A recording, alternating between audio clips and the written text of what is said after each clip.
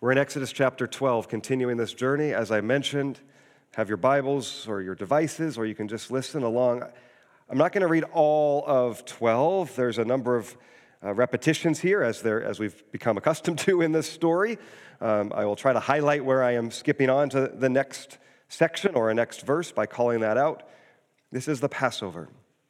Exodus chapter 12, beginning in verse 1. The Lord said to Moses and Aaron in Egypt, "This month is to be for you the first month of your year." Take note of that. God is doing a new thing. A new beginning is happening for his people. "So tell the whole community of Israel that on the 10th day of this month, each one is to take a lamb for their family, one for each household." Down to verse 6. "Take care of this lamb until the 14th day of the month, when all the people of the community of Israel must slaughter them at twilight. Then they are to take some of the blood and put it on the sides and the tops of the door frames of the houses where they are to eat the lambs. And that same night they are to eat the meat roasted over the fire, along with the bitter herbs and the bread made without yeast." A number of further instructions, skipping down to verse 11. "This is how you are to eat this meal, with your cloak tucked into your belt, with your sandals on your feet and your staff in your hand. Eat it in haste. It is the Lord's Passover. For I will pass through the land of Egypt that night. I will strike down every firstborn in the land of Egypt, both humans and animals. On all the gods of Egypt I will execute judgments, for I am Yahweh. The blood shall be a sign for you on your houses where you live. When I see the blood, I will pass over you. No plague shall destroy you when I strike the land of Egypt. This is the day you are to commemorate. For the generations to come, you shall celebrate it as a festival to the Lord, a lasting ordinance." And there's a number of festival instructions that come, skipping to verse 28. "The Israelites did just what Yahweh commanded Moses and Aaron. And at midnight, the Lord struck down all the firstborn of Egypt, from the firstborn of Pharaoh who sat on the throne to the firstborn of the prisoner who was in the dungeon, and the firstborn of all the livestock as well. Pharaoh and all his officials and all the Egyptians got up during the night, and there was loud wailing throughout Egypt." Verse 31. "During the night, Pharaoh summoned Moses and Aaron and said, 'Up, leave my people, you and the Israelites. Go worship Yahweh as you have requested. Take your flocks and herds as you have said, and go, but also bless me.' The Egyptians urged the people to hurry and leave the country, for otherwise we will all die." Skip to verse 35. "The Israelites did as Moses instructed and asked the Egyptians for articles of silver and gold and for clothing. And the Lord made the Egyptians favorably disposed toward the people, for they gave them whatever they asked for. So they plundered the Egyptians." Verse 40. "Now the length of time the Israelites had lived in Egypt was 430 years. At the end of the 430 years, to the very day, all the Lord's divisions left Egypt, because the Lord kept vigil that night to bring them out of Egypt. On this night, all the Israelites are to keep vigil to honor the Lord for the generations to come."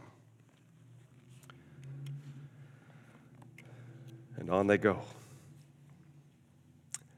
Interesting that the Passover is called a plague in this story. That's not how we think of it today. It became a celebration, a festival, a feast. Maybe we don't treat it quite the same way as we know the event that happened there was celebrated by Jesus with his disciples as they were Jewish, and he made something new out of it, which we celebrate every Sunday that we gather, or at least remember, recognize. But do we consider its roots as a plague? I think there's a redemption story going on. The 10th and final, ultimate judgment, plague, coming on Egypt. There's a literary style to these plagues we've seen. They go in groups of 3, and there's a lot of parallels that we didn't press into, more having to do with how the plagues are announced, the interaction of Moses and Aaron with Pharaoh and his response. But they are grouped very clearly in 3 and 3 and 3, and then this final one. One, it was done for a sense of memory for God's people as they were in oral tradition culture. And even when this story was written down and edited, no one had their own copies or devices in their hands. So hearing it read and repeated is a reason why there's so much repetition and so much literary structure to it that we often miss. Often we miss it because simply it's been translated from Hebrew into English. But sometimes we miss it simply the way that we read it and study it with our Western eyes and ears more than this Eastern way of writing. And that's really important as we understand the context, as we wrestle with it, as we engage it. This story is meant to be a revelation of the big story, of what God has been doing and will do throughout history. We continue to see how it connects to the origin story of God's people, all the way back to the Garden of Eden.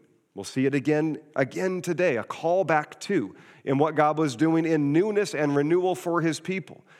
At the time of Jesus, he comes and makes all things new. He's fulfilling the story. He's bringing it clarity. He's not making it obsolete in that sense. It's still vitally important, but it's revealing what always happens.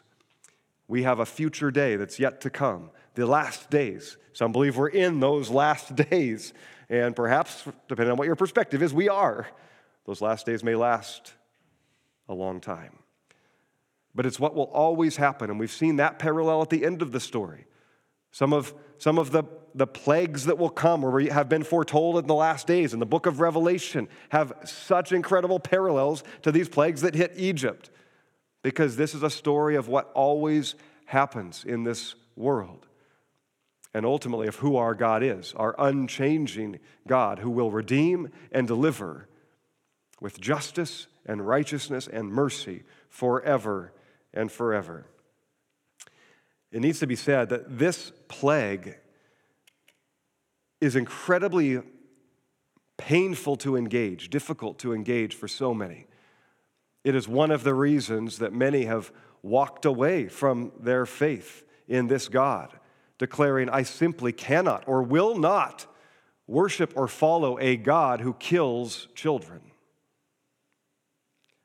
Now, while there's not neat and tidy answers to these reasonable big questions that arise as we engage this story, that's not the way the Hebrews would have engaged it. There's another perspective to see it. And so we step back, as we have throughout these plagues. I said, let's take these 10 plagues at 10,000 feet. There's so much to see and to press into, and that's fantastic for a Bible commentary and for a Bible class. I'm taking us on an overview approach. And so being faithful to that approach, I engage this 10th one with discipline, because there is truly so much here, and it's so vitally important to the fulfillment of the story in Jesus. I'll just briefly touch on that today and pray that we can engage it in the way we are meant to engage it.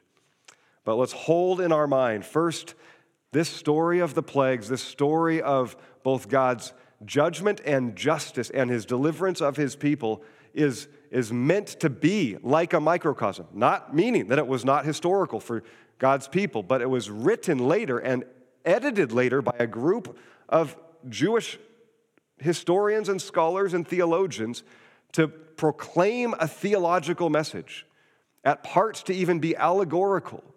Not that it was not historical also, but that was their primary purpose. And that does not compromise the integrity and the authority of this story. That's not the way that ancient Jews would have thought about it. They would have thought that the group of editors, their elders, coming to tell a story of their history with proclamation theologically of who God is, all together actually brought strength and weight and authority and inspiration to their text, to their history. It's maybe not the way that we have first engaged this story in some of our traditions, but it's vital to understand the way they engage their story.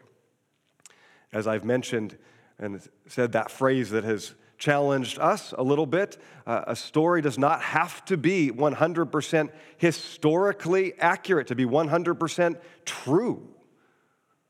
Case in point, the parables of Jesus, we would say, are 100% truth. They are not meant to be historically accurate. They're meant to be parables. Now, that's not saying that this is a parable, but there is some sense in the way that they wrote their history and their story that using hyperbole, using language that would highlight their primary message, and their primary message was, who is God? Who has he always been? Who will he be? What will he do? He is sovereign. He is in control. He will deliver and redeem his people. They will use language to elevate that theme, to say, see, look, see, 100% true, even if not pressed to be historically 100% accurate. That wasn't their first intention. And all that to say, we trust in faith. We've been given and receive exactly what God's intention is for us to have in his story. This plague narrative that maybe happened over the course of weeks or months is like a microcosm of what happens or will happen across history.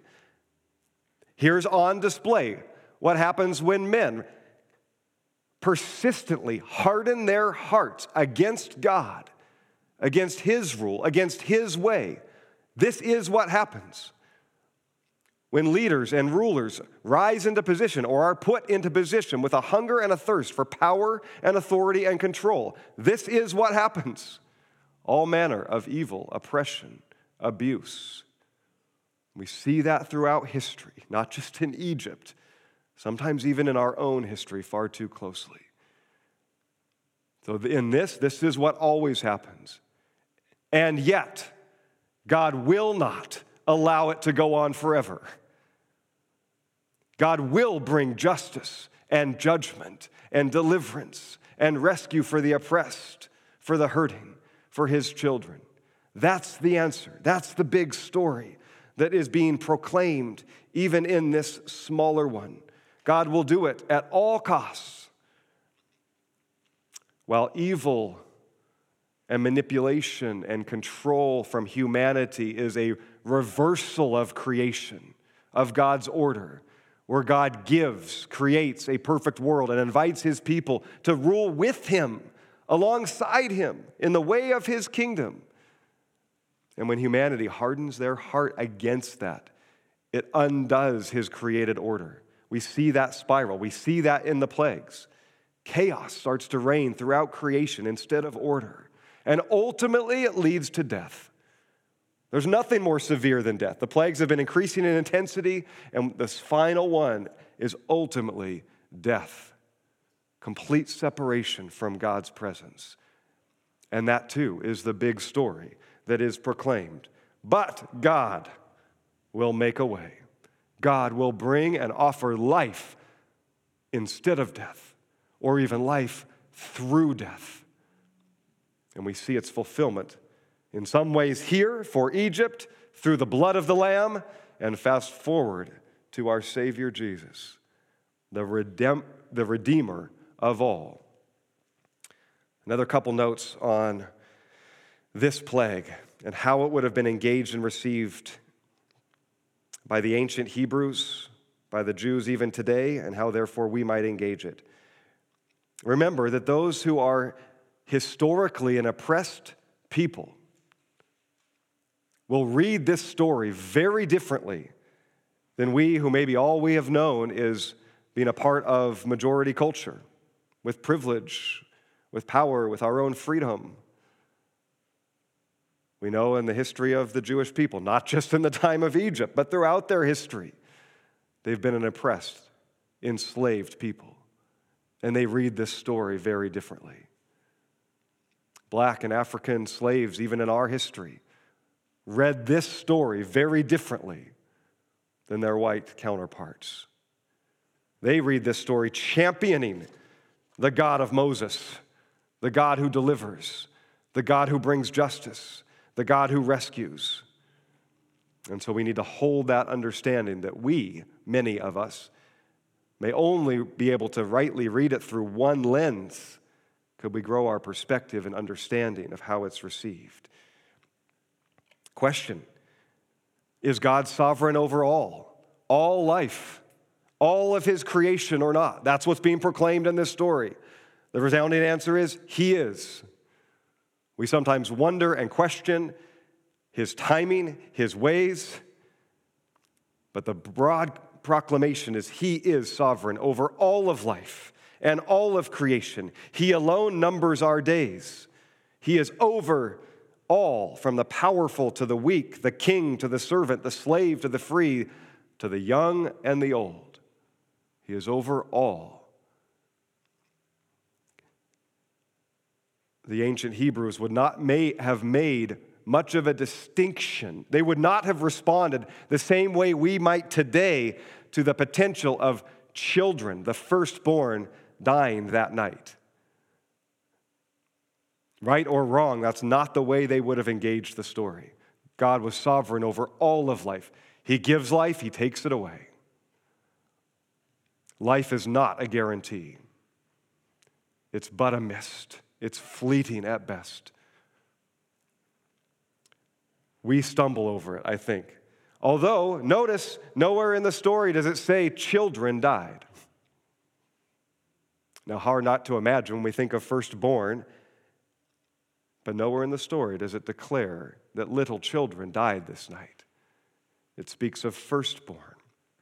Also, we need to notice that when this story says every and all and uses pervasive kind of language like that throughout the land, it is hyperbolic in nature. It's hyperbole. It's meant to be a pervasive way of speaking, not necessarily a total way of speaking. Case in point, in the plague on the livestock in Exodus chapter 9, verse 6, it says, "The next day the Lord did it. He brought the plague on the livestock, and all the livestock of the Egyptians died." That sounds pretty total, doesn't it? All the livestock of the Egyptians died. But just a few verses later, in the same chapter, 9:22, in the plague of the hail, the Lord said to Moses, "Stretch out your hand toward the sky, so that hail will fall over all Egypt, on men and animals and everything." Why were there animals still? Hadn't they all died? When we come to the 10th plague in chapter 12, we see that the plague of the firstborn extends to the animals, the livestock of the Egyptians. They are not all dead. Now, this discrepancy was not missed by this ancient group of editors who are brilliant people. No chronological snobbery here to think that they were unintelligent people and missed these kinds of potential discrepancies. They were perfectly fine recognizing that this language was meant to be hyperbolic. When it says all the land and all the animals, it's pervasive. It's not meant to capture the same way in totality we might use the word all or every. So when the angel of death comes through and strikes all households, all the land, we need to understand that the way that they used language was different than the way we use it today. Now, one might say one death was enough. One death would be enough for me to say, how could I possibly follow and worship a God of love who kills the innocent? And that's not the question that the ancient readers would have asked. There were no innocent, certainly not amongst the Egyptians. This is justice. This is a justice story, not a vengeance story. Pharaoh had ordered the death of innocent children in the Nile. Pharaoh and all of Egypt stood by to oppress the Israelites in slave labor and to benefit from their labor. There's no one innocent. Collectively as a nation, they were one in this judgment. What they had perpetrated, God is now bringing back in retribution. Justice is being done. That's the story that's being proclaimed. That is sometimes difficult for our Western ears to receive and to hear. Perhaps one more note to make. When the angel of death, how do we perceive the angel of death? Now, perhaps you've seen movies or shows about the Exodus. Certain images come to mind. even the cartoon Prince of Egypt. And so maybe we're skewed in how we view this angel of death, but I think maybe, again, in our Western ears and eyes, we think of a warrior with a sword striking. But I would like to present that lightning also strikes. The language is pretty intentional, that use of the word that we have seen throughout. I would like to present an alternative, that the force and the power of God's nature is dangerous by nature. What if the angel of death was more like a lightning strike, a wave of energy through the city? Not all who are struck by lightning die, but many do, because it is dangerous by nature. When lightning strikes and thunder rolls, it sounds angry. We attach that emotion to it. But it need not be angry or wrathful. It's maybe neutral. By nature, it is powerful and therefore dangerous. And that storyline actually runs pretty consistently through the Scriptures. From the Garden of Eden, when God created a perfect order where He dwelt with His people, there was no separation. There was no danger in His presence. His creation was naked and unashamed, unafraid, dwelling with Him. When His creation willingly chose death over life, for they had been warned, do not eat of this tree or you will die. And they chose yet to partake. God's presence somehow became a danger to them. We see that story run through the Scriptures. Getting into the proximity of God was a dangerous thing. It may even cost us our life, even in our own story. When Moses asks to see God, no one may see me and live. And perhaps the clearest picture of this, and there's many examples, is at the tabernacle itself, which will later be built from this story. When they build the tabernacle, there's a most holy place where God's presence will come and dwell. The cloud of light, the cloud of fire by night is the image of His presence, and it will dwell in that most holy place, that innermost place of the temple. And no one could enter that curtain or they would die. That doesn't mean that God was wrathful or vengeful. It means He was powerful and therefore dangerous to be in that proximity. No one could draw near, except one day a year, the high priest would sacrifice an animal and take some of its blood and carefully place that blood upon himself and on the altar as he entered in by the blood of the sacrifice.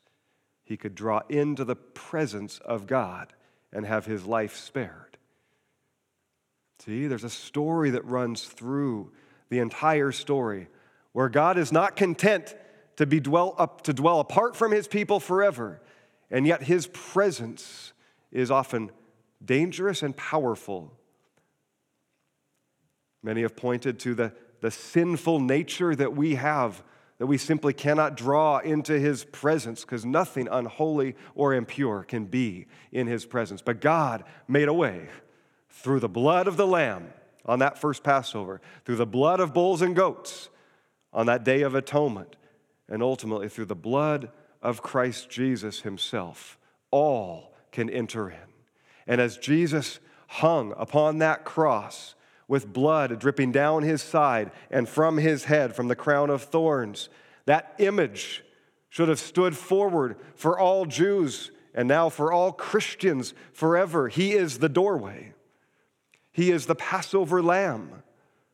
He's the doorway to God, but He's also the door of God's release into the world. For at the moment of His death, that curtain in the temple was torn from top to bottom like two giant hands reaching from heaven, rent that curtain apart, not just to say all now can enter in. No more need of eternal or endless sacrifices of bulls and goats, because once for all the Lamb is slain. The way is pure and open to all who would come by the blood. Yes and amen, but it's also a release of God's presence into the world, fulfilled on Pentecost, when his Spirit is poured out upon his people and upon his church. And what's the image that is seen in that moment? But fire coming upon his people and not consuming them, giving life in the Spirit, not death. This is the fulfillment of this story, this ancient story. So as we engage this story, God, give us ancient ears, give us understanding of as your people would have received it.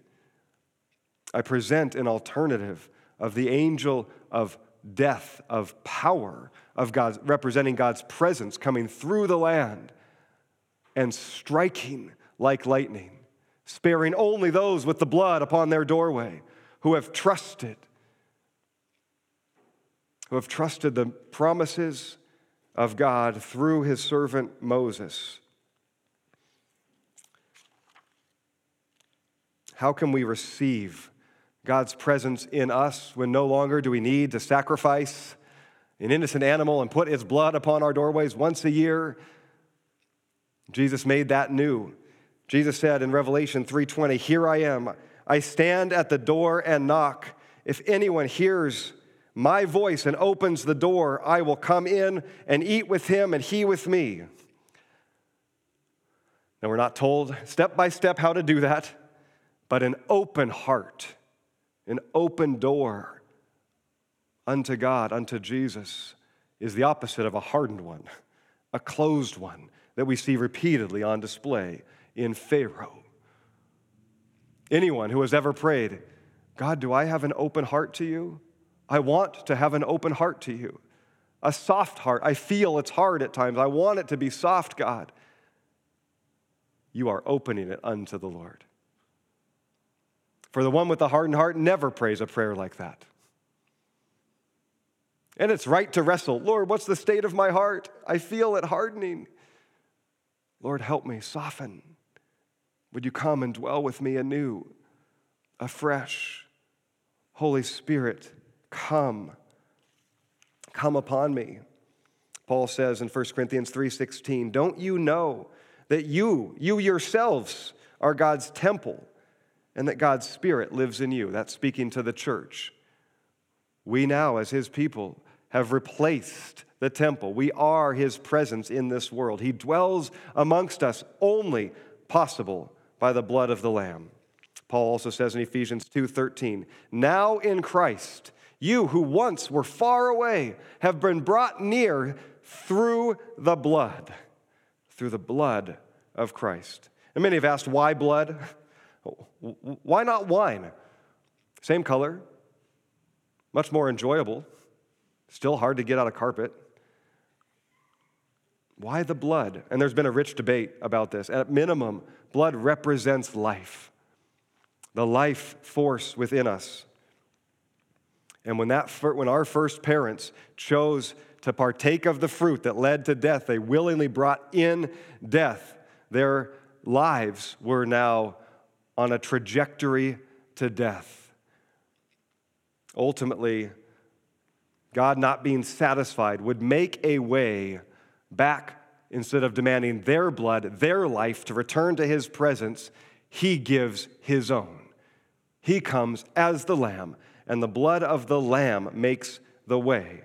Still required, a life to be given. Once and for all, though, in Christ, his blood shed makes us a people marked by the blood.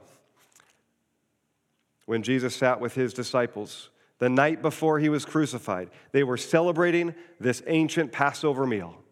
And here's what he said, according to Luke chapter 22, verse 15. "I have eagerly desired to eat this Passover with you." It was not a coincidence that it was the night before his crucifixion and they were celebrating the Passover. Jesus is linking these two events forever, inextricably, in their minds and hopefully in their hearts.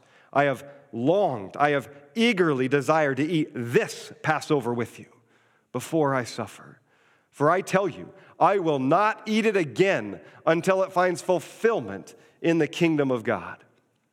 I think many believe that that has not yet happened. While much of his kingdom has come through his resurrection and the pouring out of the Spirit, and there is some debate on that, there's many who believe that he is waiting to eat of the Passover meal in the festival and celebrate with all of his children. He is still waiting for that to take place. I like that reading. I like that interpretation. I think it is very biblically consistent, and it inspires my hope that this meal that we come to is not just a look back to our ancient history and a connection to our past that roots us in something so much bigger than ourselves, which is vital. We're told to remember. But it points us forward to something so much more, if that could be even possible.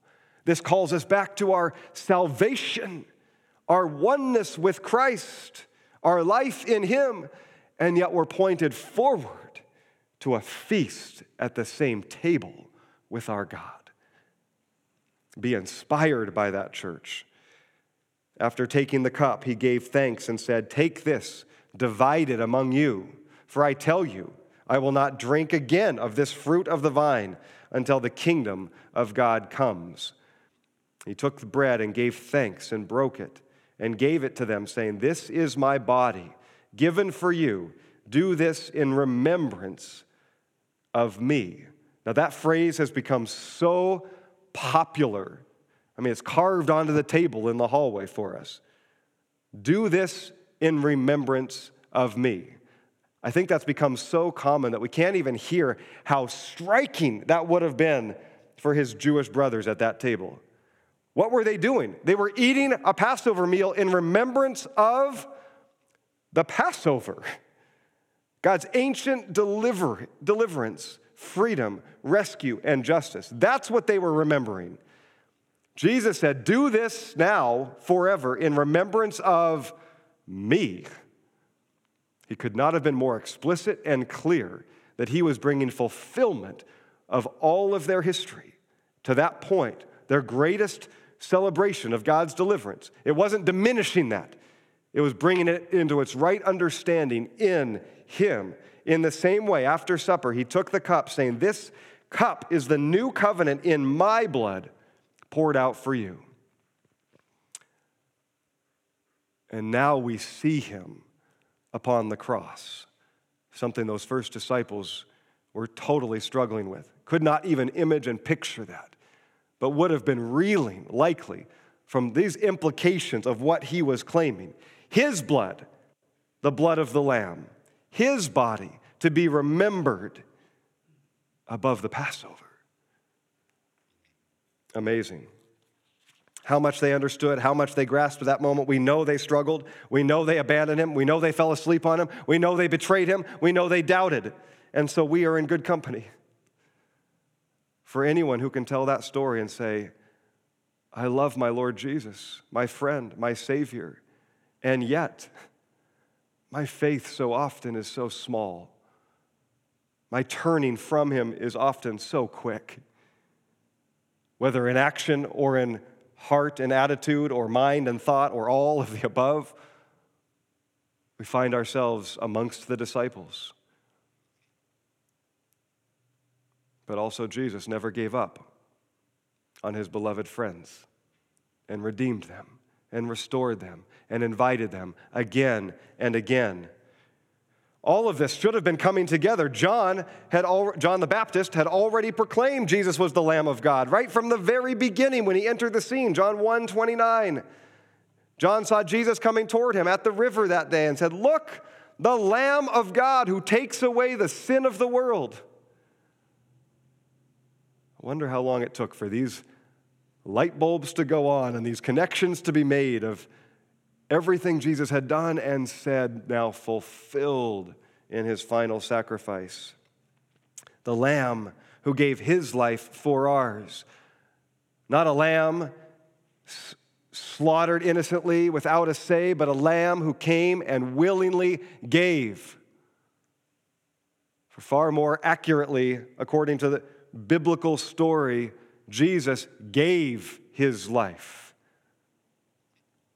Far more than God taking it Jesus surrendered it for the life of all who would look to him and be under his house, under his blood, open their hearts unto him and draw near to his table forevermore. And this is why we have an open table.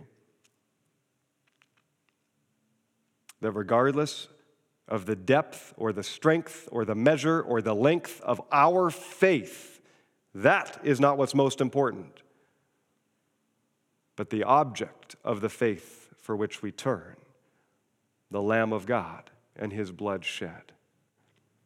Let me wrap up with this story from D.A. Carson, biblical scholar and preacher and teacher. I respect much of his work, have been influenced by him, and I just love the way he articulates this. I can't do it in the same humor that he does it, so as you hear it, if you want to see him preach it with passion, you can Google it later. He says, picture two Jews by the name of Smith and Brown, remarkably Jewish names. On this day before Passover, the first Passover, they're having a little discussion in the land of Goshen. And Smith says to Brown, boy, aren't you a little nervous about what's going to happen tonight? And Brown says, well, God told us what to do through Moses. You don't have to be nervous. Haven't you slaughtered the lamb and daubed your 2 doorposts with the blood and put the blood on the lintel? Haven't you done that? You're all ready and packed to go, aren't you? You're going to eat the Passover, the whole Passover, with your family tonight. Of course I've done that. I'm not stupid. But it's still pretty scary when you think of it. All these things that have been happening recently, you know, the flies and the river turning to blood, it's pretty awful. And now there's the threat of the firstborn being killed, you know. That's all right for you. You've got 3 sons. I've only got 1, and I love my Charlie. And the angel of death is passing through tonight. I know what God says. I put the blood there, but it's still scary. I'll be glad when this night is over. And the other one responds, bring it. I trust the promises of God fully. That night, the angel of death struck the land. Which one lost his son? And the answer, of course, is neither. Because death doesn't pass over on the ground of the intensity or the clarity of the faith exercise, but on the ground of the blood of the Lamb. By his blood alone, we are saved, delivered, rescued, offered life instead of death. And in some mysterious way, as we come to the table, we not only remember and receive and partake, we participate in the death and sacrifice of Jesus and the subsequent life, his resurrection life that comes. May it be a participation as we engage it today. May this meal not only connect us with our ancient heritage and remind us of something far bigger than we might ever imagine we are a part of, but may it also give us hope at the coming kingdom of fullness when Christ will come and reign and rule, when the Lamb will no longer be slain but seated upon the throne, and we will come to his table celebrating that forever sin and death and evil has been destroyed and vanquished. This, I think, is a good place to leave us in the story. Engaging in God's deliverance and freedom. Respond, church, as you are led, as we sing. Team can come. Come and partake as we do as a regular rhythm every Sunday. Come and partake with our minds tuned maybe more fully to this ancient story and what this means for us. Though the understanding of it is not the prerequisite, the depth of faith is not the prerequisite, but the turning to, the drawing near, and the receiving, because the object of our faith, the Lamb of God, has accomplished all. May we pray. God our Father, Yahweh, who has and will and does deliver and rescue and bring justice and judgment in mercy, with grace and compassion, perfectly, in a way that we never could. Forgive us where we have turned. Forgive us where we have read your story and said, another way, God. It should have been another way.